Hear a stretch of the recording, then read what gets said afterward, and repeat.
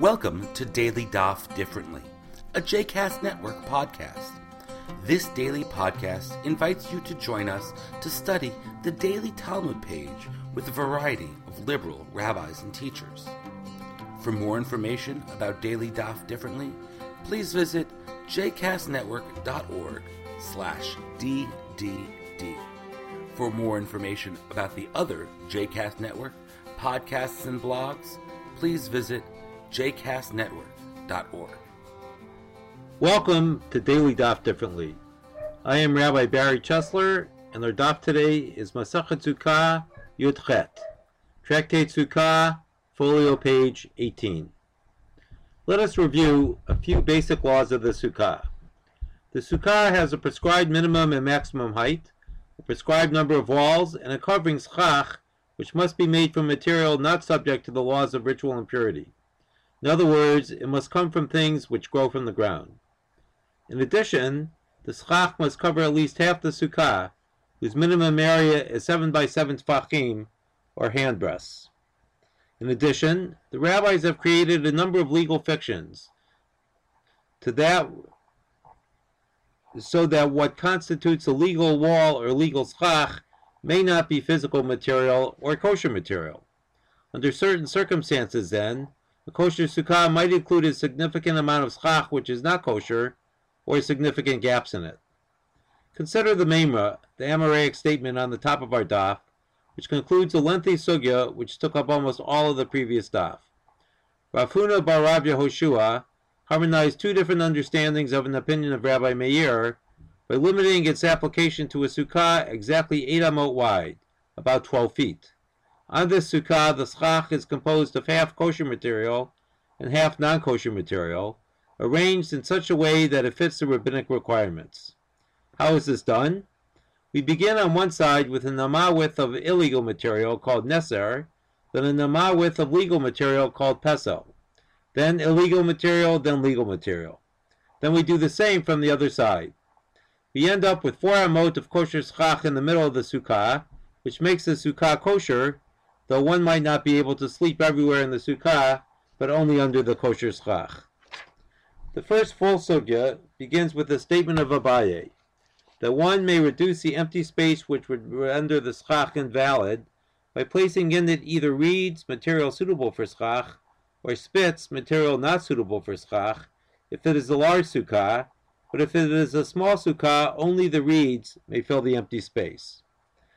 While all agree that this holds for the empty space at the side of the sukkah which is less than 3 tfachim wide, there is a disagreement between Rav Acha and Ravina about the empty space in the middle. One holds that there is lavud in the middle, while the other does not.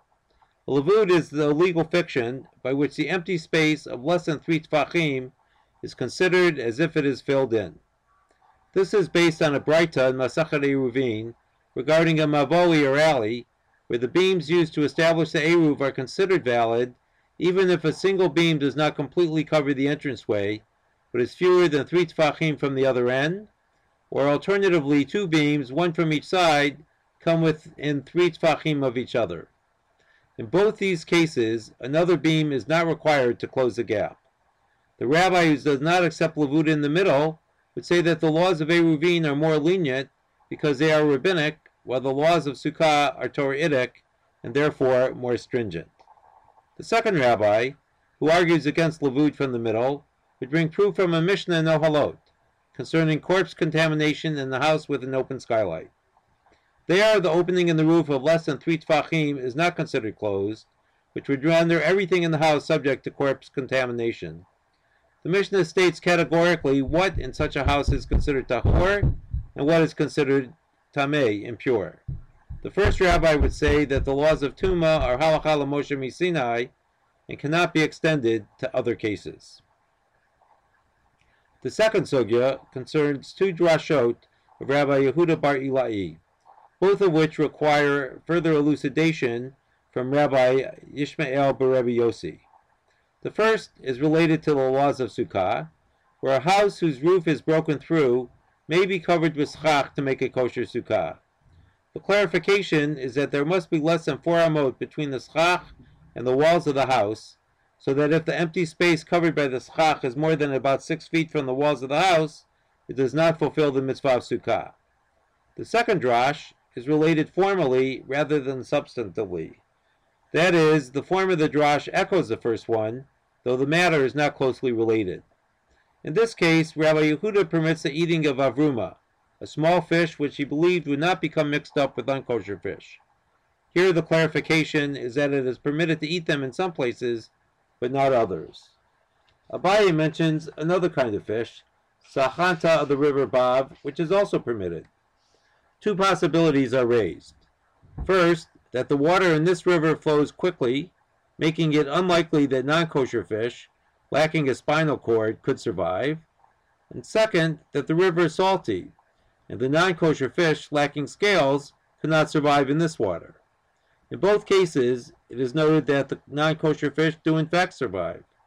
The conclusion is that the silt of the river Bav does not encourage the growth of the non-kosher fish. Ravina notes that in later days, when two rivers now empty into the river Bav, the fish are no longer permitted. A third sugya is begun, which will conclude on tomorrow's daf.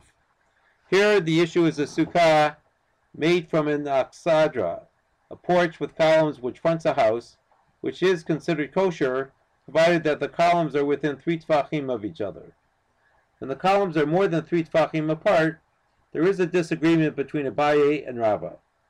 Abaye maintains that the sukkah is still valid because of the concept of pi tikra, by which the roof is considered to create an imaginary wall that constitutes a legitimate and necessary wall of the sukkah, whereas Rava rejects the application of this principle in this case. Rava raises an objection because according to this principle, Abaye should permit the middle wall of the sukkah to collapse and still be considered legitimate. Abaye accepts this because it is similar to the mavawi mefulash, an open alleyway through which one may not carry on Shabbat.